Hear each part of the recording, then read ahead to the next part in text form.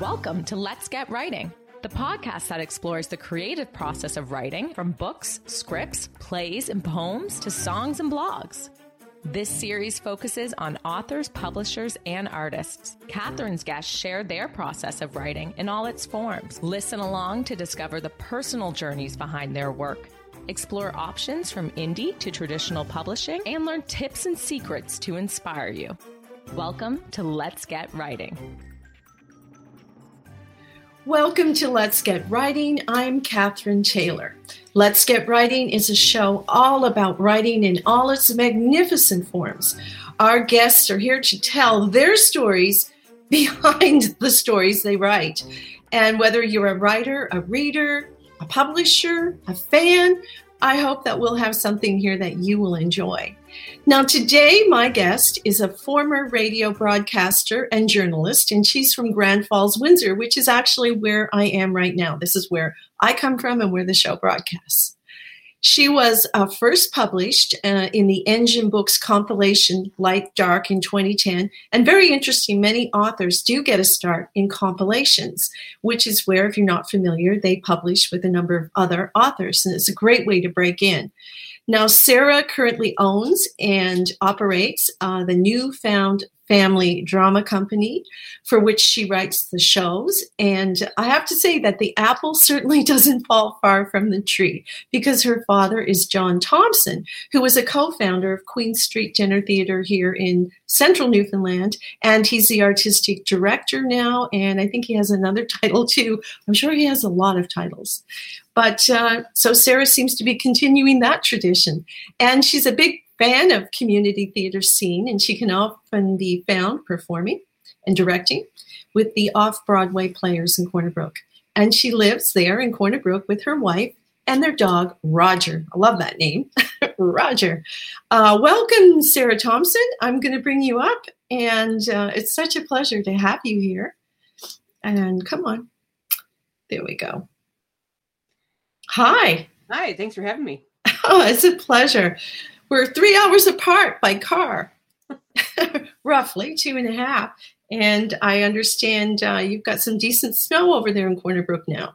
Yeah, we hadn't had any, and now it's up to your waist over here. So it's been a challenge. Yeah, it has its moments when you have a year like this. But, you know, I love Corner Brook, and one of my favorite places on the island. I spent so much time there with the kids when they were growing up.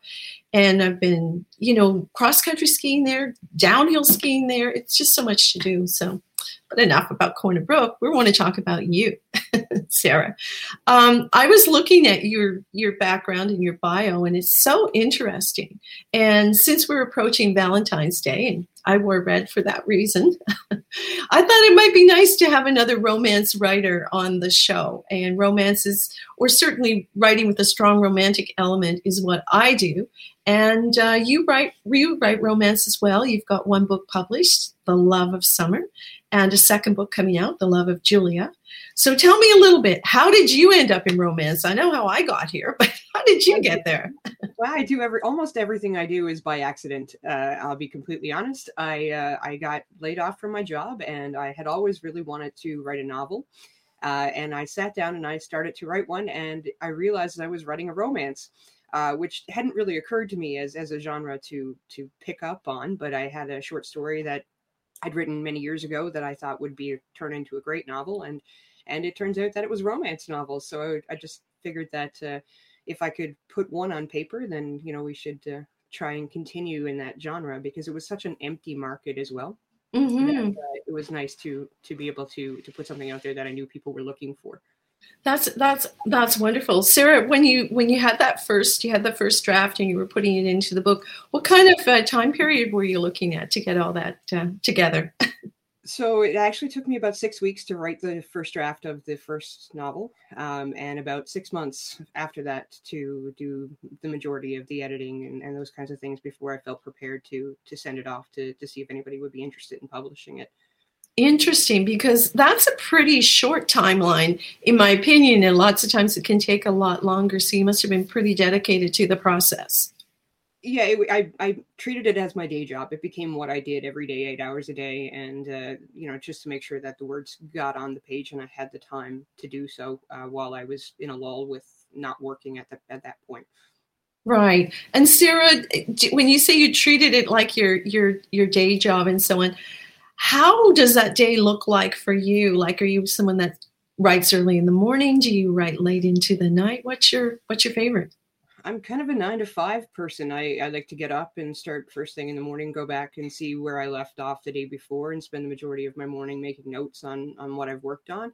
And then the afternoon is usually when I start putting more words on the page and trying to get my word count for that day in so that I make the progress that I need to make deadlines at this point. But yeah, so it's mostly a 9 to 5. If I write in the nighttime, it's kind of I scribbled something on a piece of paper more so than I sit down and actual plug away at the document. Absolutely. Okay, absolutely. And Sarah, are you one of those people who works from an outline? Are you a pantster? Are you a planner? What I am totally a planner. I am very much about the outline, and sometimes my characters have other ideas, and they like to take me away from my outline a little bit. But that's the point where I'll sit down and I'll revamp my outline because I realize that this is probably something that works better than what I had originally planned. But I'll still plan from there to the end, and I find if I don't, I can't find the end. So it's very much about the planning stage, even chapter by chapter sometimes, to get from point A to point B. It's pretty interesting because basically, if you go to the airport and say you want to go somewhere and they are going to ask you where you want to go, I always think of that. And they go, well, I'm not sure. Well, I'm sorry, ma'am, we can't sell you a ticket. And similarly with writing, if you don't know where you're going to go, I think it's that much harder. And although I have written a few manuscripts and I haven't always had that strong outline, but I think as a result of that, it took me a lot longer. I mean, do you see that kind of benefit from working with an outline? Oh, absolutely. So, I mean, it doesn't necessarily mean the project starts with an outline. It might start with an idea and I sit down and write a few chapters even before I flesh out the full outline. But if I don't, I'm definitely pandering through a lot of it because you don't know what your ultimate destination is. You're right. You can't buy a ticket to nowhere. So you got to figure out what you want the end result to be, I think, before you get there, or you just kind of flounder through it. Right. Yeah. I got to say it, Sarah, these days in particular, you can't buy no ticket to nowhere. Here we sit in Newfoundland doing lots of writing along with other writers here. And it's phenomenal how rich the culture here is for writing. I still am amazed. I'm still amazed. And I want to talk more about writing, but I just have to do this, go back to this point, because your father is John Thompson, and he's certainly well known in central Newfoundland. And you had to have grown up in an interesting household, because with Queen Street Dinner Theatre, I think it started in 1997, and it's just been around for so long, and it's tough times right now for all theater like that. But I noted that you've also gone in that direction as well with a dinner theater. And I mean, how did growing up in that kind of environment influence you? I grew up in a very creative household. I will say that there was lots of I guess emphasis put on having a creative outlet and being able to do those kinds of things and the importance of the arts. I was much older when Dad actually started Queen Street. I was actually in the last couple of years of high school, so I wasn't around it as much as my brother was. He kind of grew up in the theater. But in watching like the way that it developed and grew and became such a community driven thing as well, because the whole community gets behind it. So when I was looking for something to do here, I realized that we don't have something like that in Corner Brook. And we don't have a lot of options for people coming from out of town. We get bus tours that come here and they have, they don't have anything to offer them when they arrive.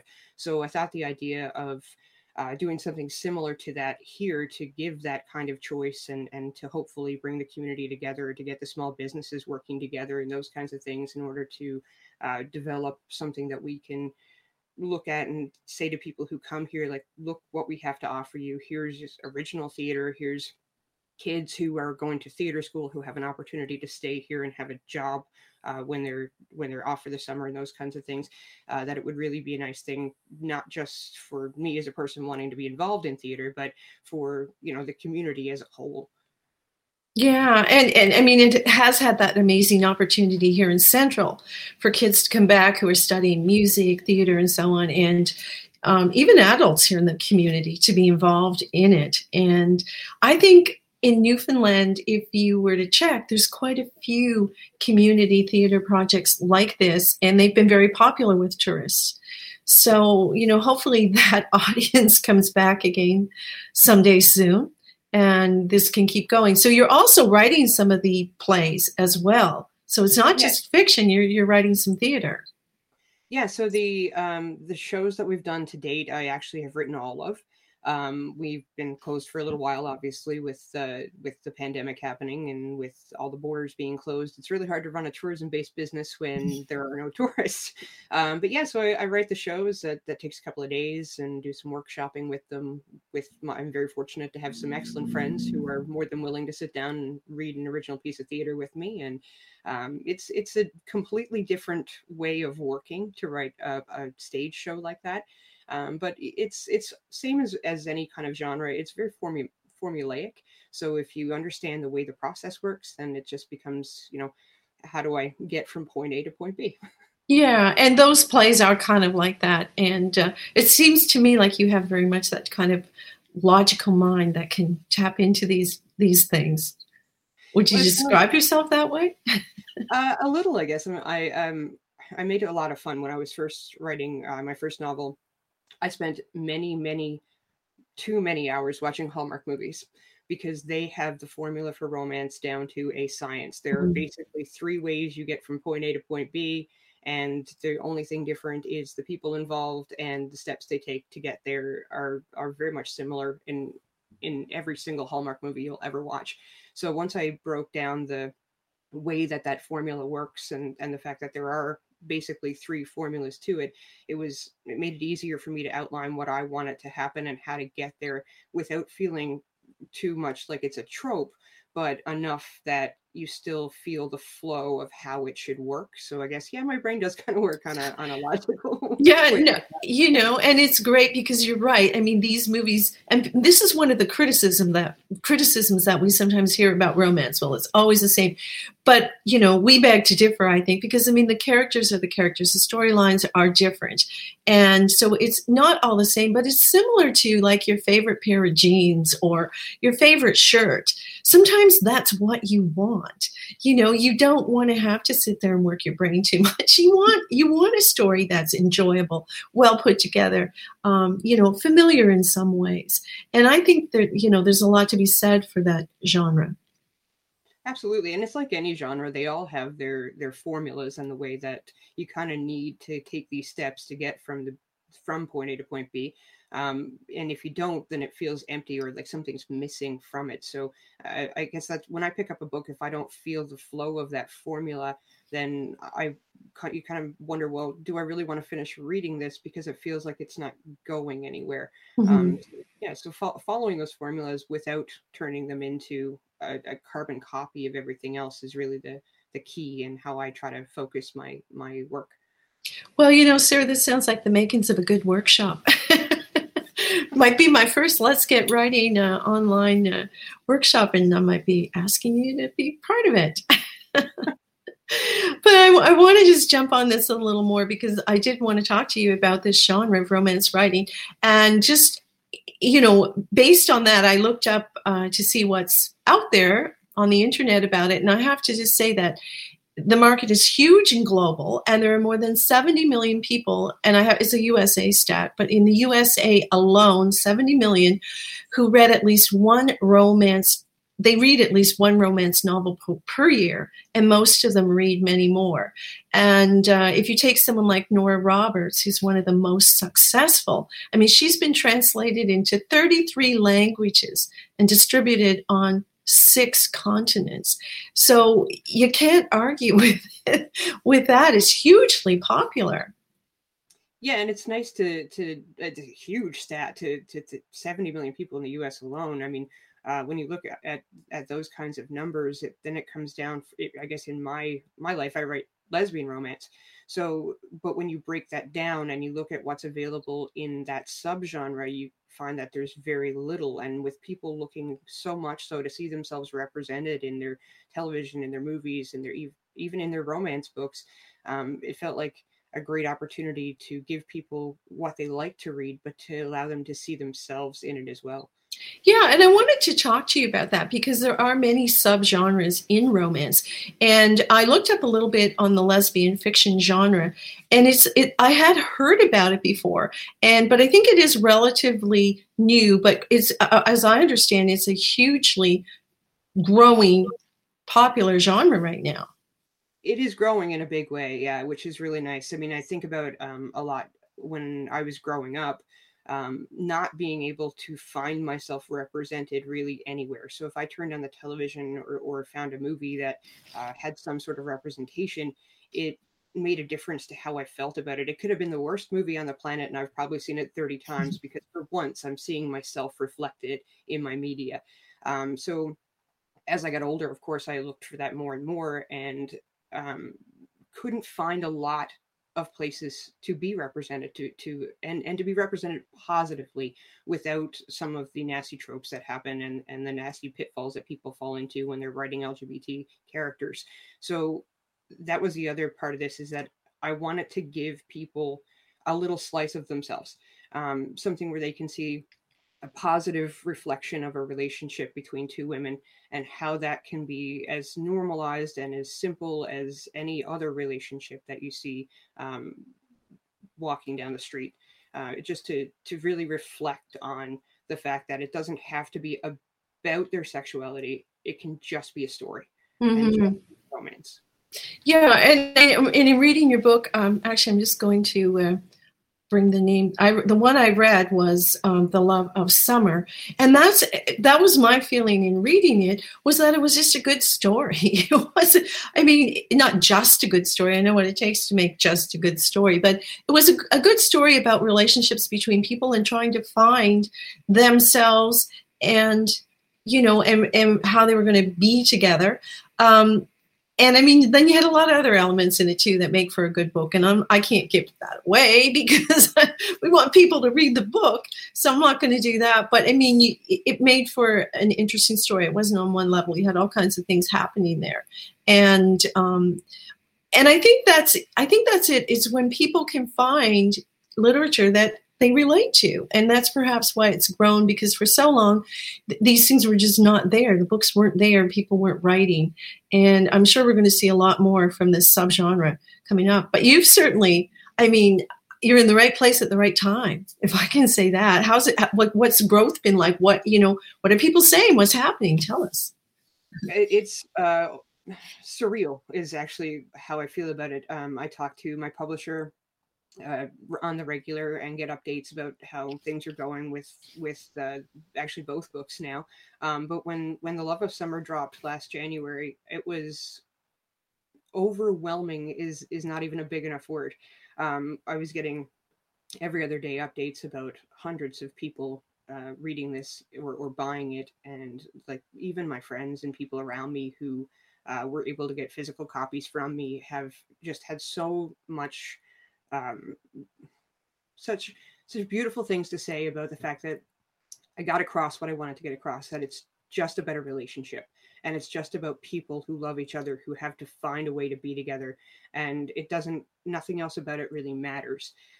So it's just it continues to be surreal that it's even out there and that I wound up in this place in my life, but I wouldn't take it back. I'll say that much.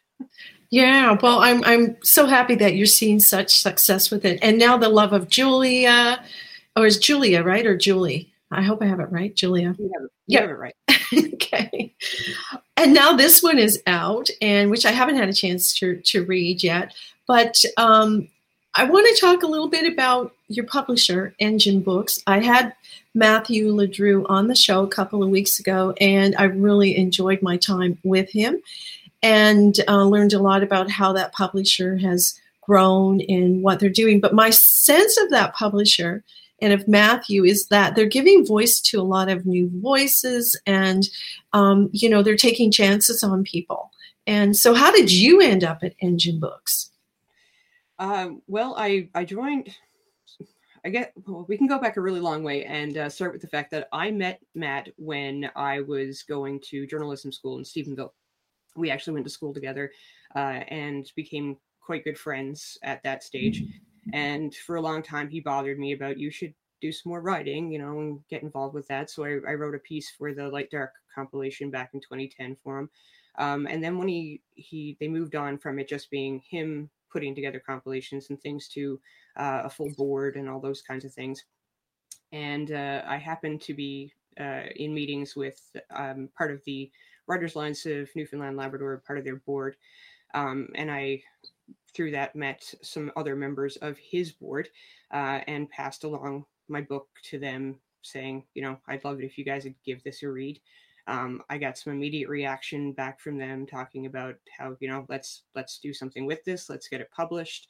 I did submit to a couple of other publishers and got some positive feedback from them as well about being interested in publishing. But because I knew Matt personally, and I knew that he would take the time to market me, even as a new writer, someone who's not established and who maybe isn't a name that anyone's going to recognize, that he'd still take the time to do the marketing and really push for it to be successful for me, which I think was probably the best choice I could have made. But in terms of making sure that it wasn't just something that was going to land on the back shelf of some other publisher and maybe never go anywhere or any readership. And that's such a great point, because the writing of the book is one thing, the publishing is another. But then, like you say, to get it out there into the hands of readers is a huge job as well. And it's not all on the shoulders of the publishers either. There's a lot of responsibility on the writers. So, what kinds of things have you been doing? So because it's COVID and you can't really go out and do anything, I basically, my first book launched, and then 3 weeks later, we were in the middle of the pandemic. So I wasn't able to get out and do any of the things I would have liked to do to be able to promote in person. So I started doing some online readings and through my author page. I did a couple of readings of the book that was out, and I did a reading of I'll say an excerpt from the new one. And I continue to try to post on that page and through all my social medias to let people know, like, I'm making an online appearance, or I worked with my local library a number of times to make appearances virtually with them. And it really it helps to be interested in talking to people about the writing side of it, because even if this isn't a book that you think someone it's for them, they still get an opportunity to talk to somebody else about writing in the process and how it goes from an idea all the way to a book in your hands. So I'd like to push that aspect of it as well, and make sure that people know that, okay, well, maybe you're not going to buy this particular book that I've written, but come out and let me talk to you about writing and talk about some other local authors that maybe you would like. So that's the other side of it, is if you get local authors to talk about you as well, then you're going to see some other sides of it and some growth from that perspective as well. Yeah, and there is a fair bit of networking that way, and that's a great approach. I mean, all those things you're doing, and you're right. It's a tough time right now. It's not the easiest time for anyone to launch anything, but I think it's driven people to this platform, and that's been a good thing. And one of the reasons I've wanted to do this show is to get people used to coming here to find out about new authors or established authors and get a sense of what that lifestyle is like and how all this happens. Now, you mentioned WANL, the Writers Alliance of Newfoundland and Labrador, and you're involved with them, and I know you are. Let's just talk briefly about them and let people know what you're doing there. So I am actually the Western Labrador representative on the board of directors for the Writers Alliance. And these guys, I got to tell you, the people who volunteer to take part in this board are passionate about writing.